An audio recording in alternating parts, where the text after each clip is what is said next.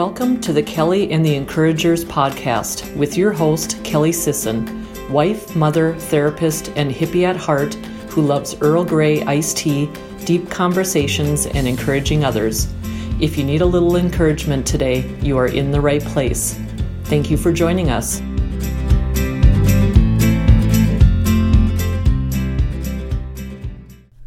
Welcome back to another episode of Kelly and the Encouragers podcast. I'm so happy to have you here with us today. On today's show, we have Stephanie. Stephanie just really moved me actually on a post on Facebook. She was sharing so vulnerably about the loss of her son, Joey, and what that has meant for her and for her family and for her community. I love that she's able to share her story and show the impact that Joey's life had on the world. I know that you are going to love this episode. Hi, Stephanie. Welcome to the show.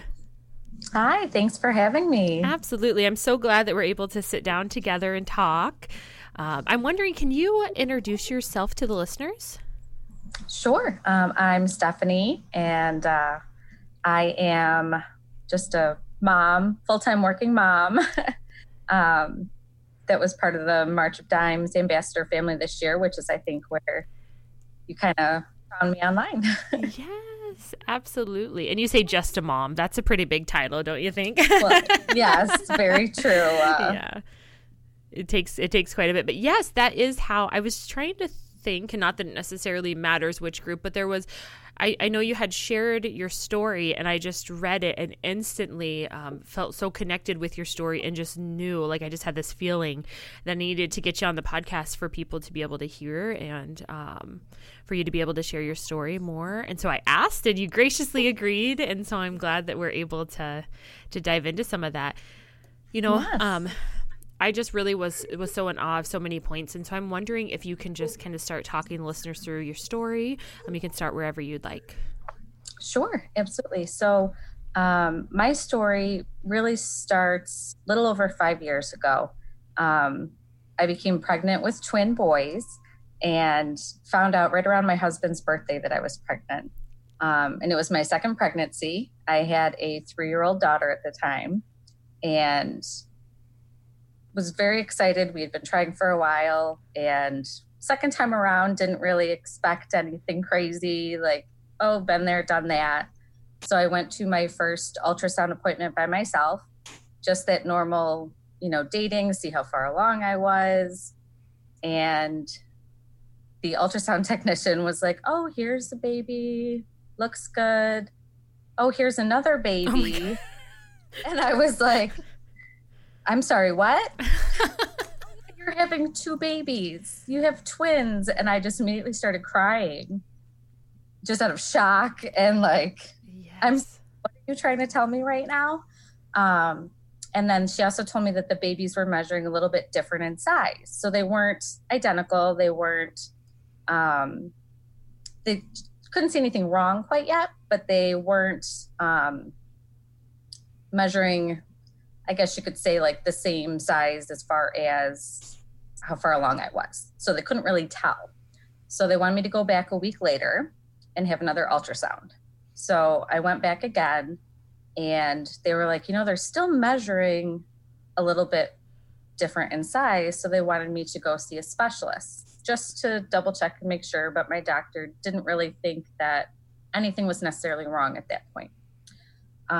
So I went to see a specialist about 2 weeks after that, with my husband in tow this time, because I was like, I'm not going through any more surprises by myself. Yes. And that first appointment with the specialist, they found that the baby that was measuring smaller had a heart condition.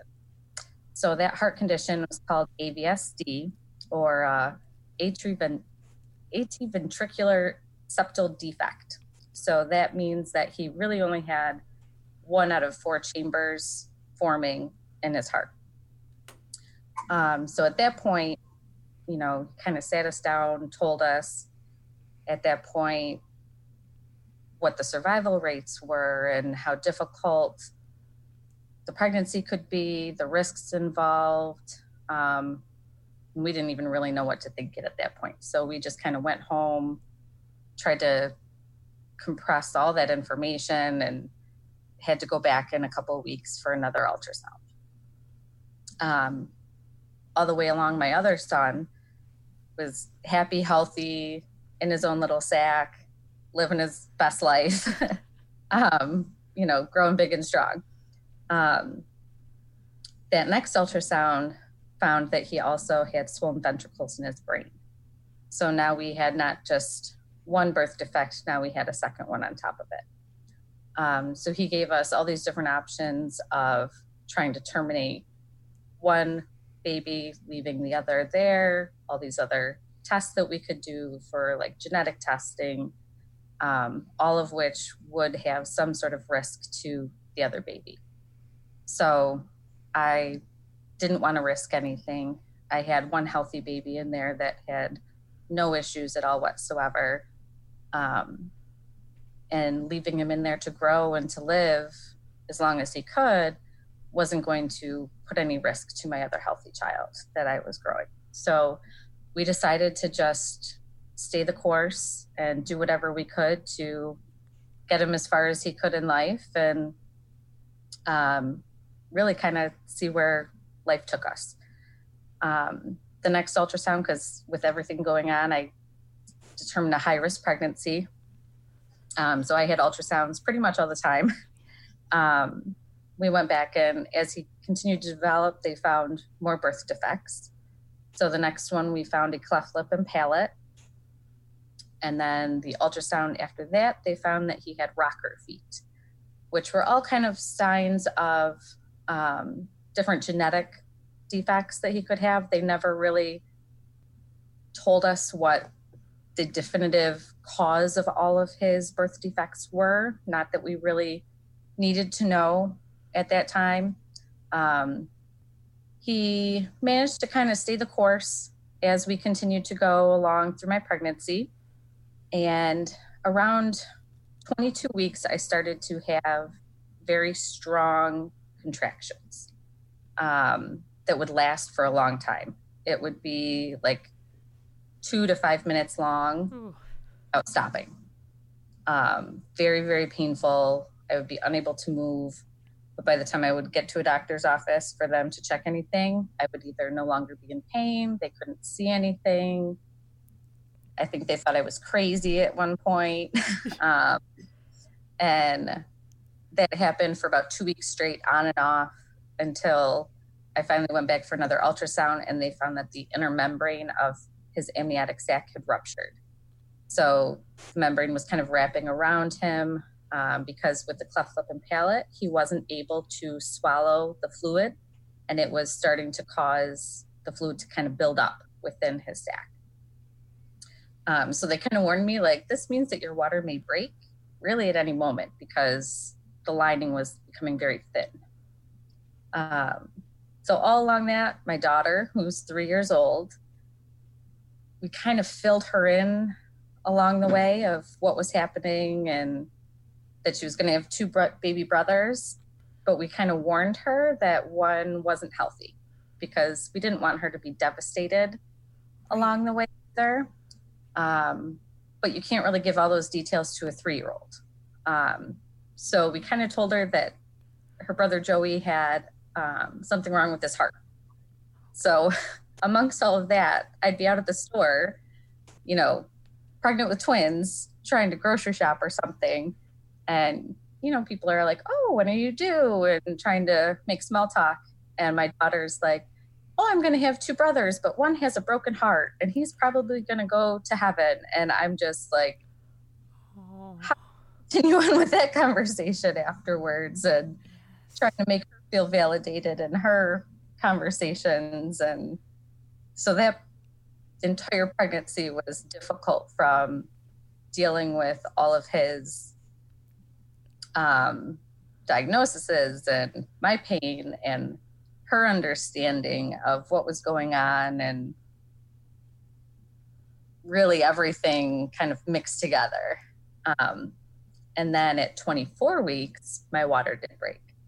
So I was rushed to the hospital. Had a placental abruption when my water broke too. So there was a lot of bleeding, rushed in right through the emergency room. And I was in the hospital for 5 weeks, waiting, trying to make sure I didn't go into labor, trying to keep the babies alive and healthy and in place for as long as possible. And really just stayed the course and hung out there, made a few friends, and with my nurses and multiple roommates that came and went and delivered and had their babies until I went into labor at 29 weeks. And they couldn't stop it, so I had to have an emergency C-section where Joey, who had all of the birth defects, was born first.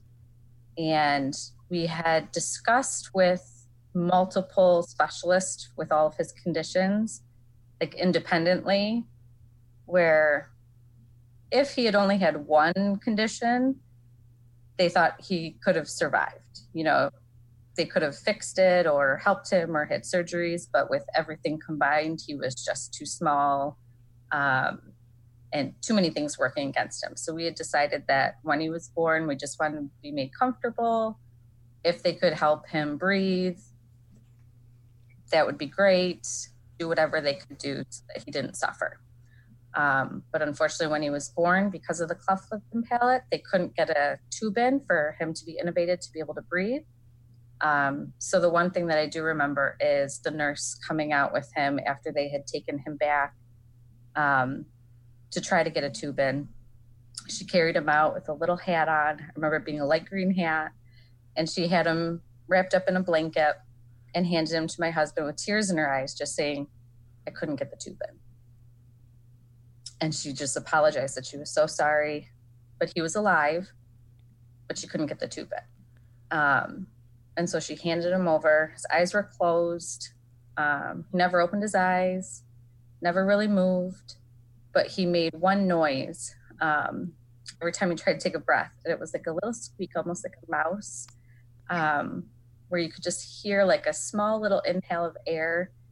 That was the one sign that we kind of knew he was there with us. So we just kind of talked to him and kind of kept telling him how much we loved him and that we were there with him, and we held him. And my other son, Jack, was born 1 minute later, and he was 3 pounds, 6 ounces, born at 29 weeks, which is pretty big for a preemie, or 29 weeks. And he was intubated and whisked off to the NICU, where he had zero issues or challenges other than just learning how to breathe and learning how to eat and growing. And he was kind of our little rock star baby that he didn't cry. He didn't put up a fuss. He had no challenges, and he just kind of hung out and did what we needed him to do until he could come home. Yes. So Joey stayed with us for about 90 minutes after he was born.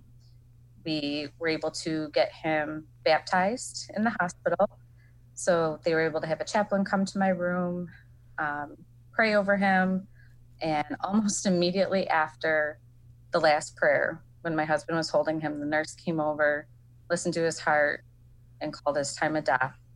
And then everybody just silently kind of left the room.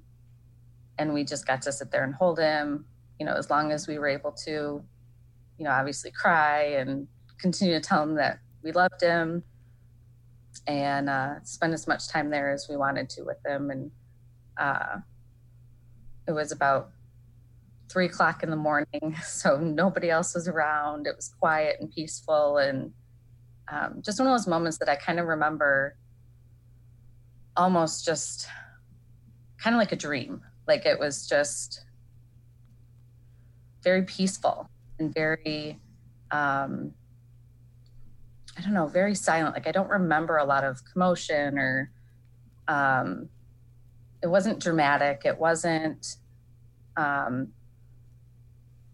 anything that I really remember being hysterical or, you know, I knew that this was coming, and I knew kind of what his fate was going to be. And although it was soul crushing as a mother to know that your child wasn't going to be here for me to watch him grow up, it was the most peaceful way that I could think of for him to go, and for my husband and I to just be there alone with him and have that time without anybody distracting us or milling about the room or making noise. It was just a time for us to be there and hold him and love him. And it was kind of a precious moment for us to be there. And we had all the time in the world to really just love on him as much as we could. And then after that, we got to love on Jack in the NICU. And I think the hardest part for me was when I was discharged from the hospital. 3 days later, I had to go home and leave my baby in the hospital. So I felt kind of torn, of almost like I lost two babies, like I was going home empty-handed. Yes. And I had just had a C-section, so I couldn't really get around very well. I had to rely on other people to drive me up to the hospital to see him.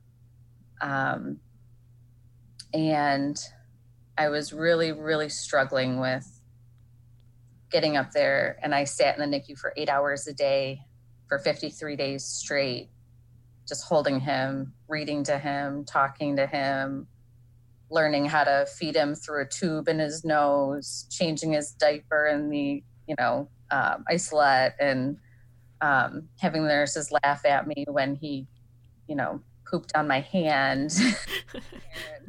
And, me trying to learn how to get around all the wires and change his clothes. And, the big moments of like, oh my gosh, he actually drank out of a bottle for the first time ever, and learning all the terms of how many cc's he could drink. And then there was the terror of bringing him home.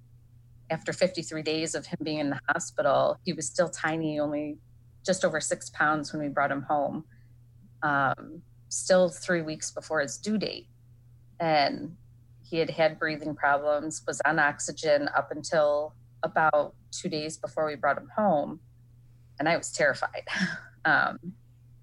excited and thrilled that he was coming home, but still terrified that, what if something happened to him once I brought him home? I already lost one child, and it was almost like if my body couldn't protect one child, how could I protect this one? I was struggling internally a lot with my capabilities as a mother and my ability to really protect him. And, I was lucky that I had extra time off of work. With him being a preemie, I couldn't send him to daycare. I couldn't have someone full-time to watch him. It was really all on me. And I didn't really sleep.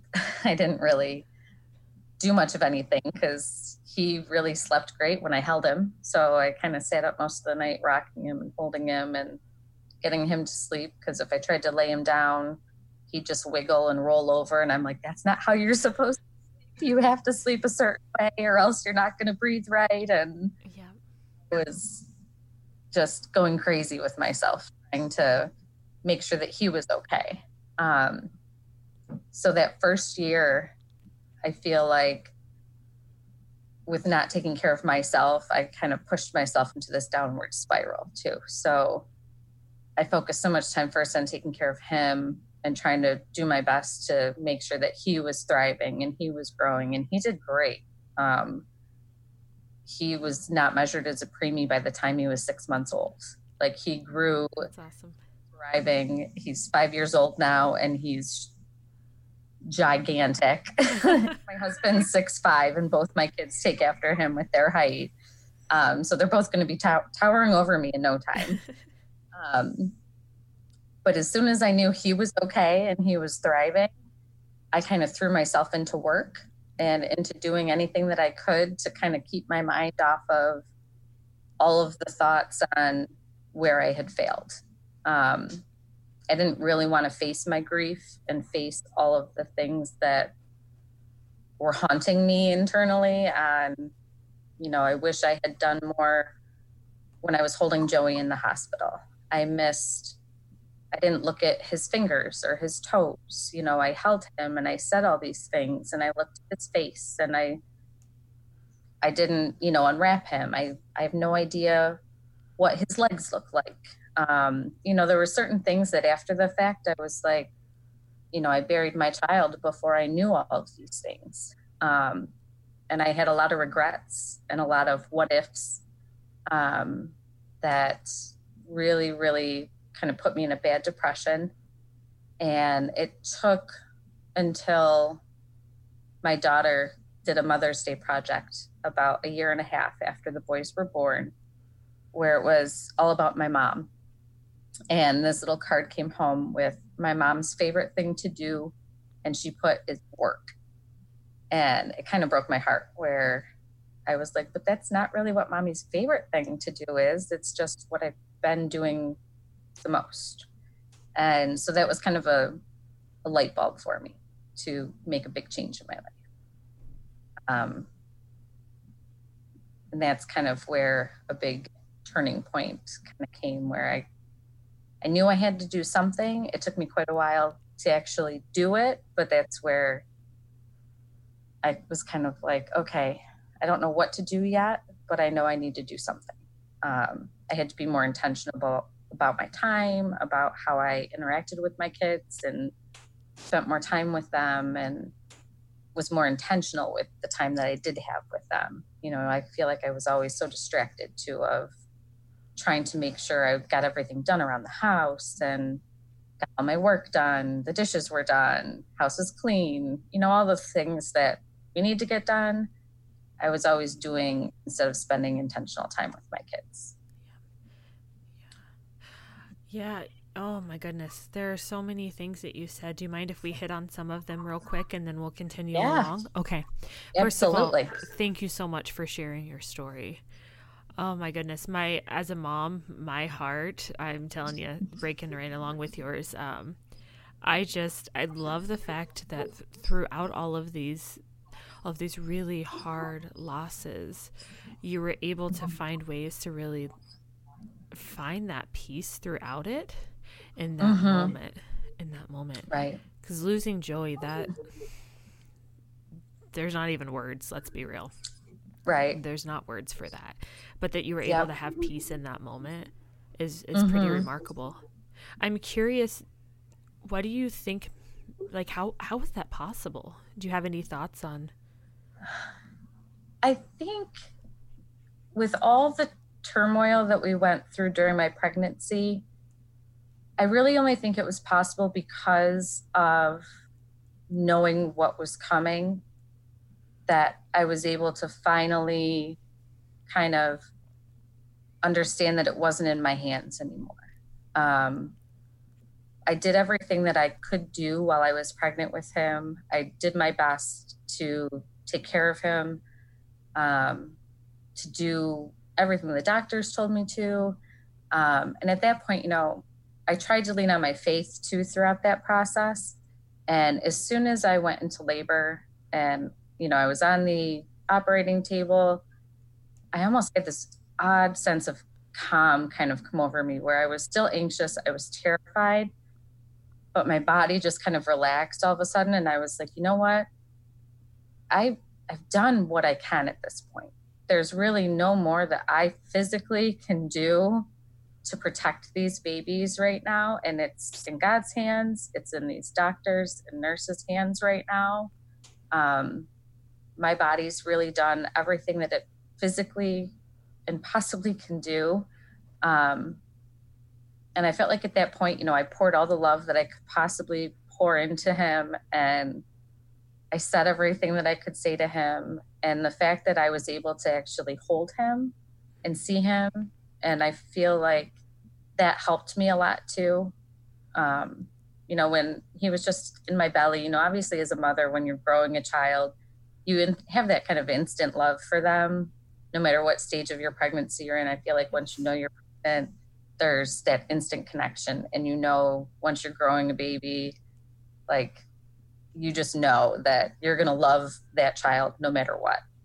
And for me with Joey, no matter what ailments or conditions he had, you know, even with the cleft lip and palate, you know, some people could be a little put off by his physical appearance. Like, I just held him and looked at him and I was like, he's gorgeous. I loved him from the moment I held him. And I just had this like moment of peace and clarity holding him and just being like, I created him. Like, my body, no matter what challenges he faced, he was still perfect in my mind. And I just knew that he was there for a reason.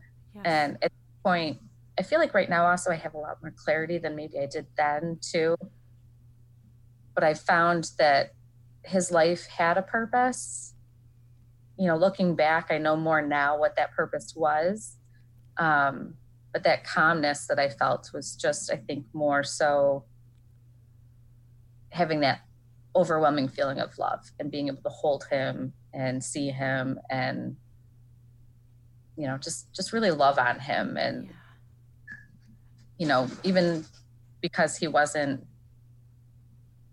alive or breathing, it didn't make a difference to me at that time, you know, like he was still there in my arms. Absolutely. Absolutely.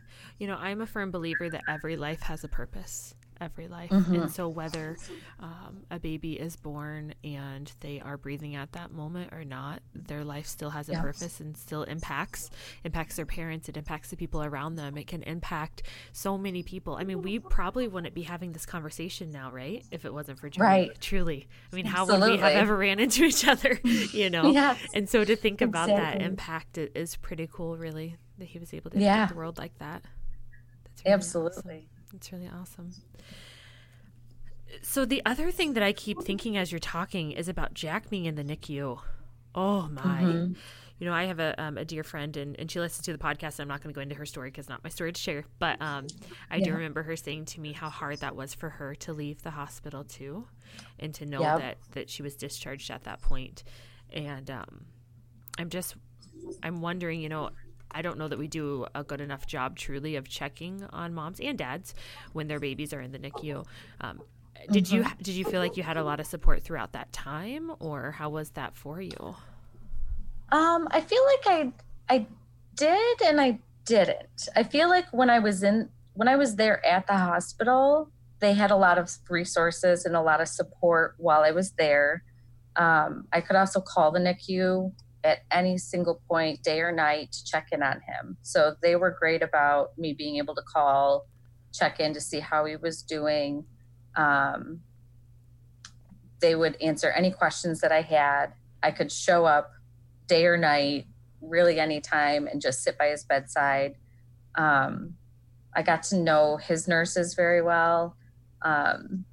So we got to build some relationships there. And outside, though, when I was home, unless I called, you know, I was just kind of sitting there wondering and feeling kind of alone and not really knowing what to do with myself, really. You know, after sitting there all day, it's kind of like, I mean, he was also a really good baby. You know, he didn't have a lot of challenges. So I almost felt like I was kind of being a little neurotic calling the NICU all the time, because they'd be like, oh, hi, Mrs. Steimer. Like, he's fine. He ate and he pooped and he's sleeping still. And that's about it. And I'm like, okay, just checking. Like, I'll probably call again in 2 hours, but thanks for the update. Yeah. And, you know, then I'd show up again at 8:00 the next morning and I'd sit there until 5 or 6. And then my husband would show up in the evenings and stay there while I was home with the kid or with Lily. And, you know, we would do our rotations and go up there together whenever we could on the weekends when we had someone else to watch our daughter. And, you know, there when we were in the hospital, they had support and a team of people that would help us with parking passes and, you know, passes for food and different things, resources. They would hand out free books for us to read to him. We'd walk in and he'd have like a new blanket or something in his little crib and different little cute things that they would do. And they even had a team that would help us kind of connect him with our daughter because it was flu season and she couldn't come up and even meet her brother for the longest time. Oh, goodness. It was heartbreaking for her, where she was like, why does everybody else get to meet Jack and I don't? Because you had to be an adult and there could only be a certain number of people at his bedside at a time, because children weren't allowed in there at the time. So they had a team that would write her letters from Jack and take pictures of him. And they would send pictures of him with a letter, you know, dear Lily, I'm having a great day and I miss can't wait to meet you. Love, Jack. And then she would get it and she would be so excited. And she still has all those pictures and frames up in her bedroom. And then we'd help her write a letter back to him, and she'd put a picture of herself. And then they would put the picture next to him in the crib and take a picture of him with her picture to send back. So it was really cute that they would do things like that to help connect her. So that was really helpful as, a parent, to see that connection building with your kids. And then I remember the first time when they lifted the ban on siblings in the NICU, I was sitting there holding him, and all of a sudden I watched a little boy walk by, and I was just like, wait a minute, there's a kid in here. Yes. The nurse was like, oh yeah, they just lifted the ban this afternoon. And I was like, what? You gotta be kidding me. So I'm texting my husband and I'm like, go pick up Lily right now and get her up here. I'm like, leave work. I don't care what you're doing. So he was like, well, I'm in the meeting. I can't leave right now, but I'll pick her up and we'll go up there. And I remember I'm like, okay, well, we can't do it right this second, but we got home, we got Lily and went up to the NICU that evening. And, the look on her face was just priceless. She was kind of little nervous looking at the monitors and hearing the beeps, and he's still got all the wires attached to him. But I remember just seeing she couldn't get the smile off of her face. She was so excited sitting there holding her brother, but kind of looking off into the distance of the monitors. I couldn't get her to look at the camera, try and take a picture of her. She was just off and nervous. And it was just the sweetest thing. And that's kind of one of those memories that I'll cherish forever, when she got to meet her brother for the first time. And, one of those moments that even after all the challenges that we went through, seeing her and Jack together was kind of one of those bright spots in the bumpy road that we were going through at the time. Yes, absolutely. I think through hearing your story, it really seems like that there was kind of this back and forth, push and pull throughout it, because yes, there were moments of happiness, absolutely. And there were moments of sadness too. And so it seems like almost, I would imagine it would have been challenging to kind of feel pulled back and forth. And how do you navigate all of that? Oh, yes. That was really hard. Going back and forth between Jack and Joey, and especially right after they were born too, of, raising a 3-year-old daughter, having a newborn, and experiencing the loss of a child all at the same time.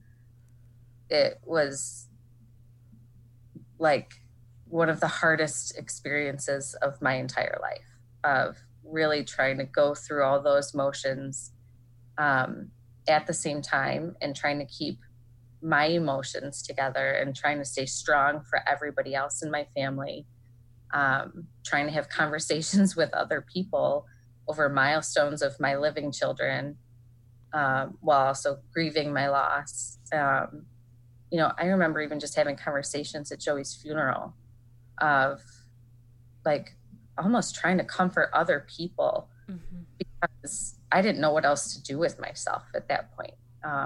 They're trying to comfort me and say things. And I remember just looking at them and being baffled by some of the things people were saying, oh, well, at least you have, a baby to bring home. And I'm like, what?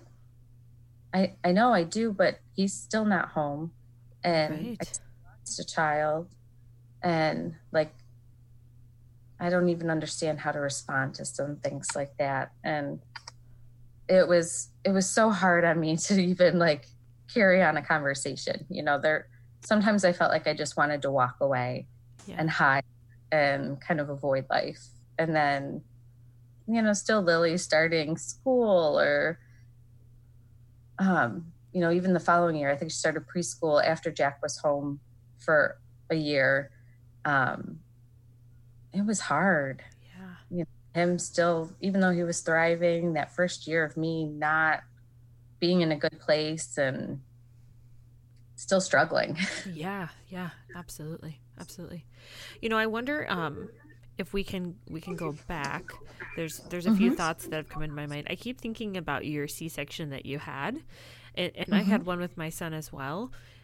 And I think that, that calmness that you talked about, I really think that, I don't know about for you, but for me, as moms, like you said, we do all that we can, right?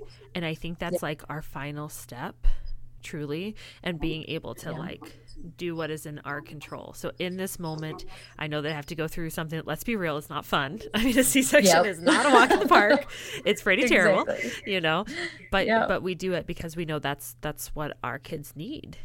And so you move forward with that. And I just think that's really admirable to accept that and be like, yep, this is what we're doing, and I'm going to be calm throughout this and know that I have given it my absolute all and done everything that I could. Yep. Yeah. Absolutely. Yeah. The other thing I keep thinking too is like, I just had this, today I've recorded a few different podcast episodes, and I had this conversation with someone earlier, like sometimes I'm like, what, do people not have filters? Like, do they just not have filters? I know.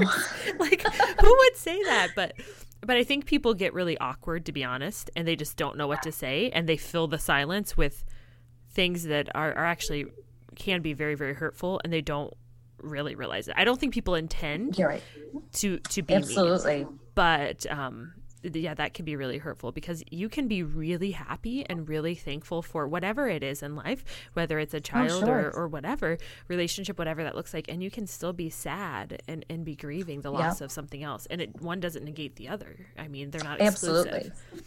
Yep, absolutely. And dealing with both of those at the same time, just on a personal level, can be very difficult too, having those emotions that are fighting against each other at the same time, can almost be crippling, when you're having those two powerful things occurring simultaneously. It's hard, and having someone not understand that and not being able to assist with that or even know how to communicate with you during that, it's just terrible sometimes. Yeah, absolutely.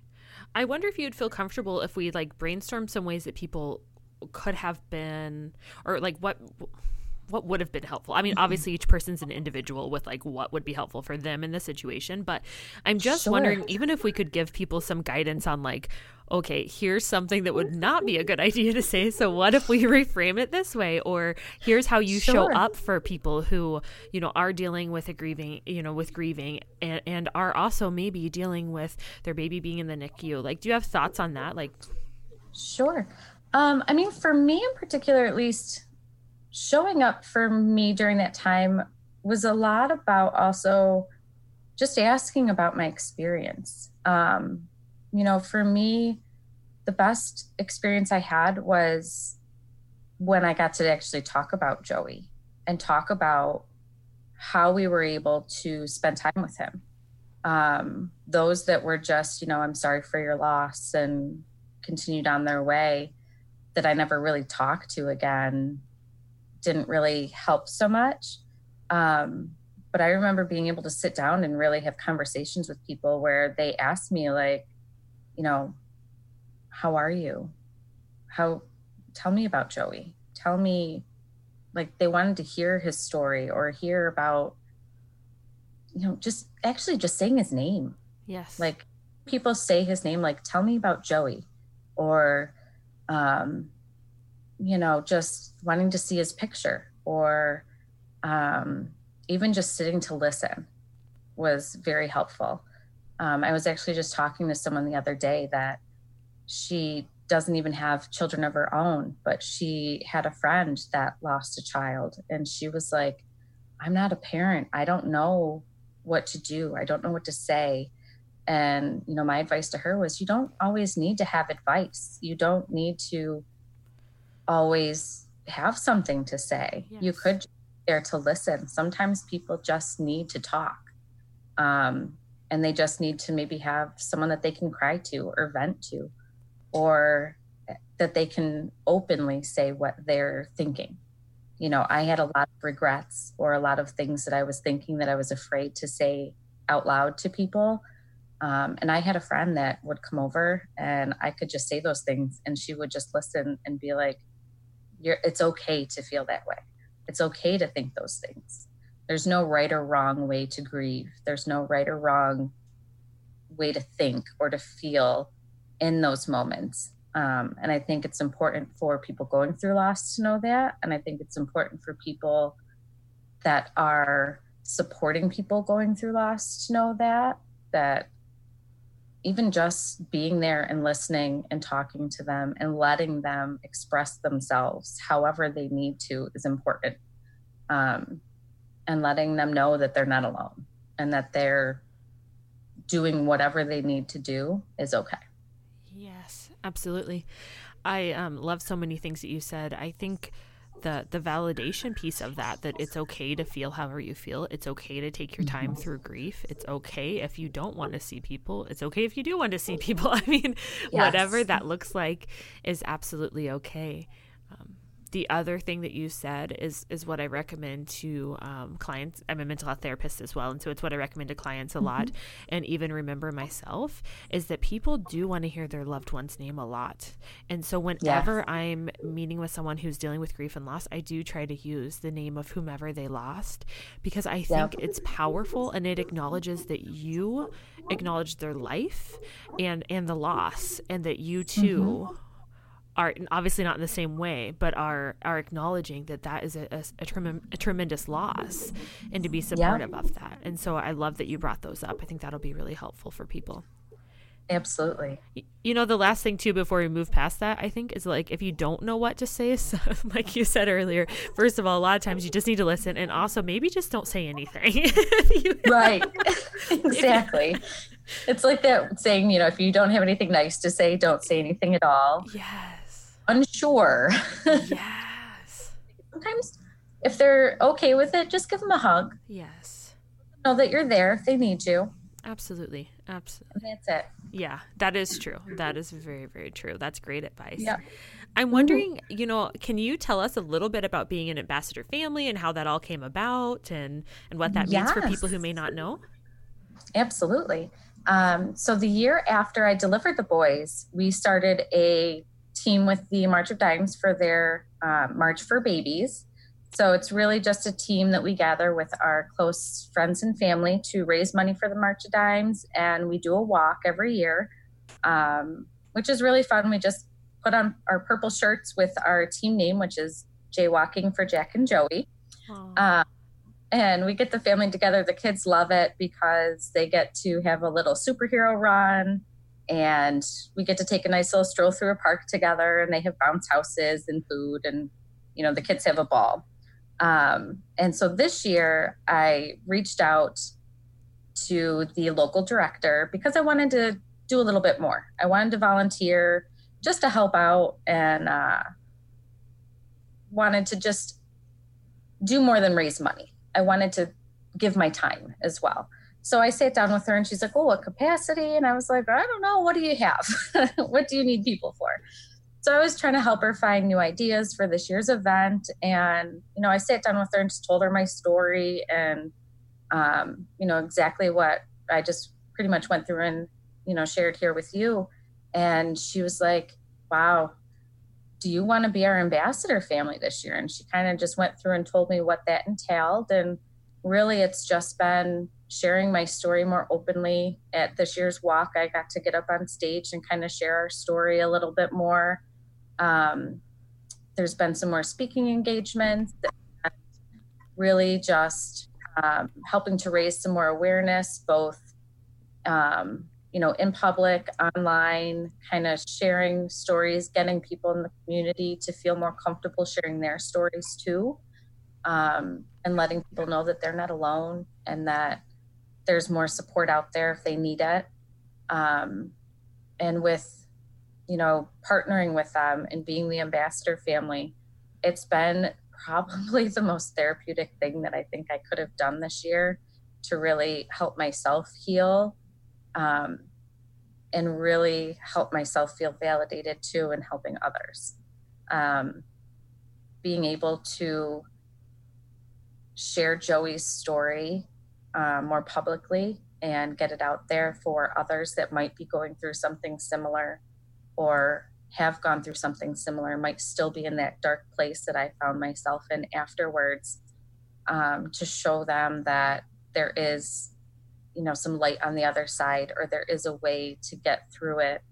And there are people out there that have been there that they could talk to, or that, have just been there and know what they're going through, and to know that there's no right or wrong way to feel, to think. It's been the most rewarding experience that I think I've ever had. And it's been just so amazing. And I'm so excited to have been able to do it. And I'm actually kind of sad for this year to end. And I wish I could keep doing it, but sadly, there will be a new family next year. I'm excited to kind of pass the torch and let somebody else, be able to share their story and continue on. But I will keep in touch with the director. I've become really good friends with her this year, and we've got some great things in store to kind of keep moving along. And I'm going to keep working with her on some other things to kind of build our local community, and hopefully do some more small events locally to reach out and talk to other women and families and try and help out as much as we can. Yes, I love that. One thing that I heard through your message too, it's really that connection piece, just letting people know that a lot of times when we go through things, it feels very isolating, right? And it feels like we are alone. But just to know that somebody has walked even a similar path, even a far related path, yes, can help and make all the difference. Yes, absolutely. It's some of the connections that I've made just through this year have been amazing. Having some of the conversations, even with stories that are so far from mine, there's been bits and pieces of, oh my gosh, you felt that way too. Builds such a connection and makes people feel so validated in their emotions and their thought processes. It can be so healing. That helps someone just move past a roadblock that they've been stuck in. It can really, really help to just have that connection. Yes. Yeah. Connection really fuels everything in life. I 100% believe that. That's really great. Absolutely. Well, I'm wondering, as we're wrapping up here, can I ask you a few questions that I ask everyone on the podcast? Sure. All right. So the first one is Brene Brown. I'm not sure if you're familiar with her or not, but are you a little bit? Yeah, that's okay. Just a little bit. Yeah, that's okay. No worries at all. That's perfect. So she has a book, Braving the Wilderness, and a Netflix special, which is pretty cool too, if you want to check it out. But she has this concept of really like stepping into the wilderness and not really being sure of where you're going, and being alone, and along the way finding yourself and other people as well. And so I'm wondering, it could be about this situation or any situation in life, like what pops into your mind when you think about stepping into the wilderness? I think there's probably two situations that kind of pop into my mind. The first would be when I realized I was throwing myself into work so much after having the boys, and I realized I needed to change. I had kind of set a precedence in the job that I was in, that I was working so many hours that I couldn't really effectively pull myself back. I, after over 10 years, ended up switching jobs and going to a new company. And that was like absolutely terrifying for me. I was in a big comfort zone of, over 10 years with one company, abruptly going somewhere that I had never gone before. And it was, from a smaller company of, 50 employees to a global company of thousands of employees all over the world. And me feeling like this little tiny, small town girl in a giant company, not knowing if it was going to be a good fit or not, but feeling like I needed it for my family, for me.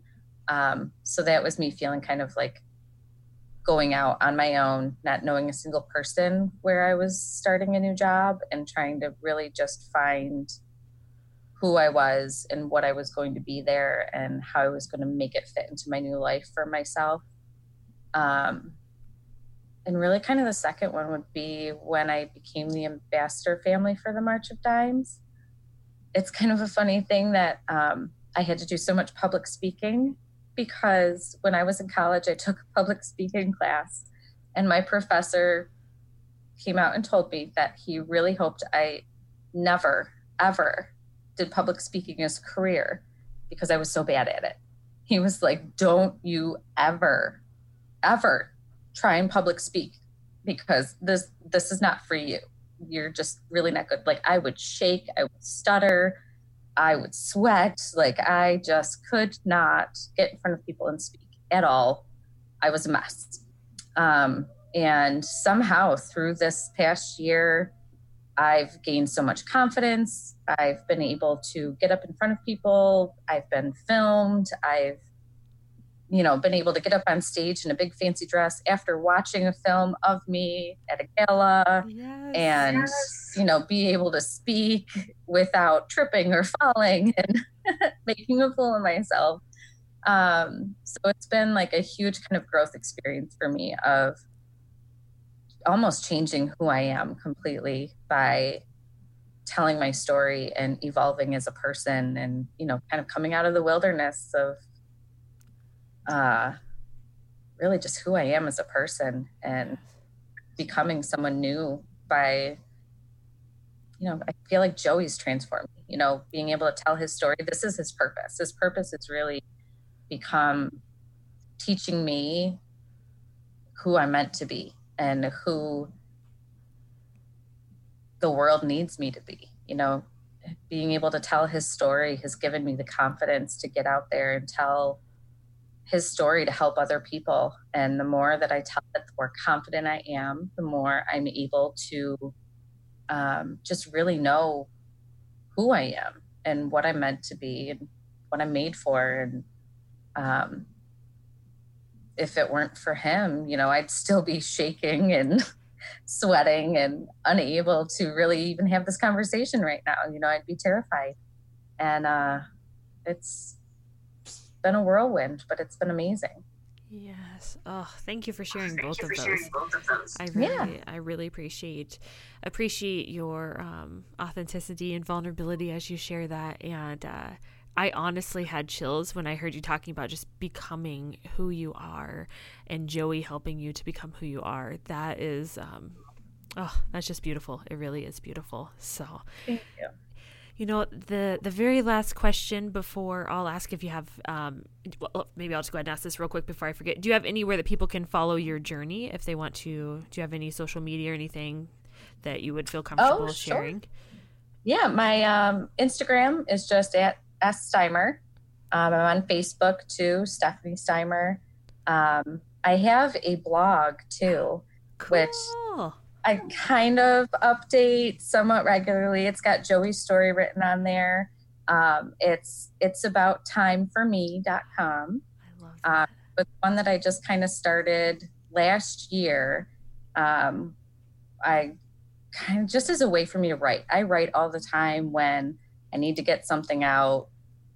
Some of it's, deep. Some of it's really just funny of what happened to me that day.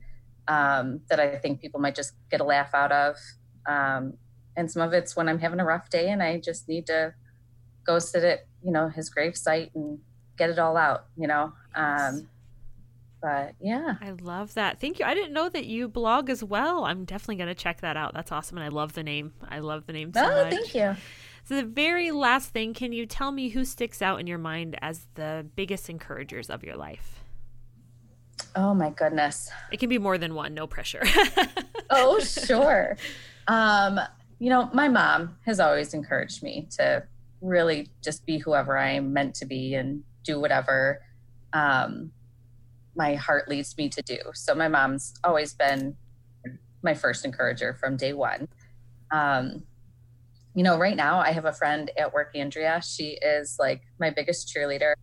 And since I started my job a little over 2 years ago, her and I have just connected so much. And, if I'm having a rough day, she's the one that I'll reach out to first and be like, oh my gosh. And she'll be like, girl, get up. Like she'll tell me, go wash your face. Like the Rachel Hollis. Yes. And go do this and get up and take care of yourself, drink your water. Yes. So she's kind of my biggest supporter and cheerleader. And, she lets me vent and lets me, cry on her shoulder if I need to, and take a glass of wine if I'm having a bad day. Yes, that's awesome. That's great. Well, thank you for sharing those. I appreciate that. So truly, Stephanie, thank you so much for sharing your story and sharing Joey's story and your family with us. And I look forward to seeing where you go from here. And I hope that one day you will contact that teacher and tell them, excuse me, I've been public speaking. You didn't know what you were talking about. That would be amazing. That would be great. And thank you so much for letting me share my story here. It's been amazing. It's so exciting, and I appreciate it so much. Absolutely. You are so welcome.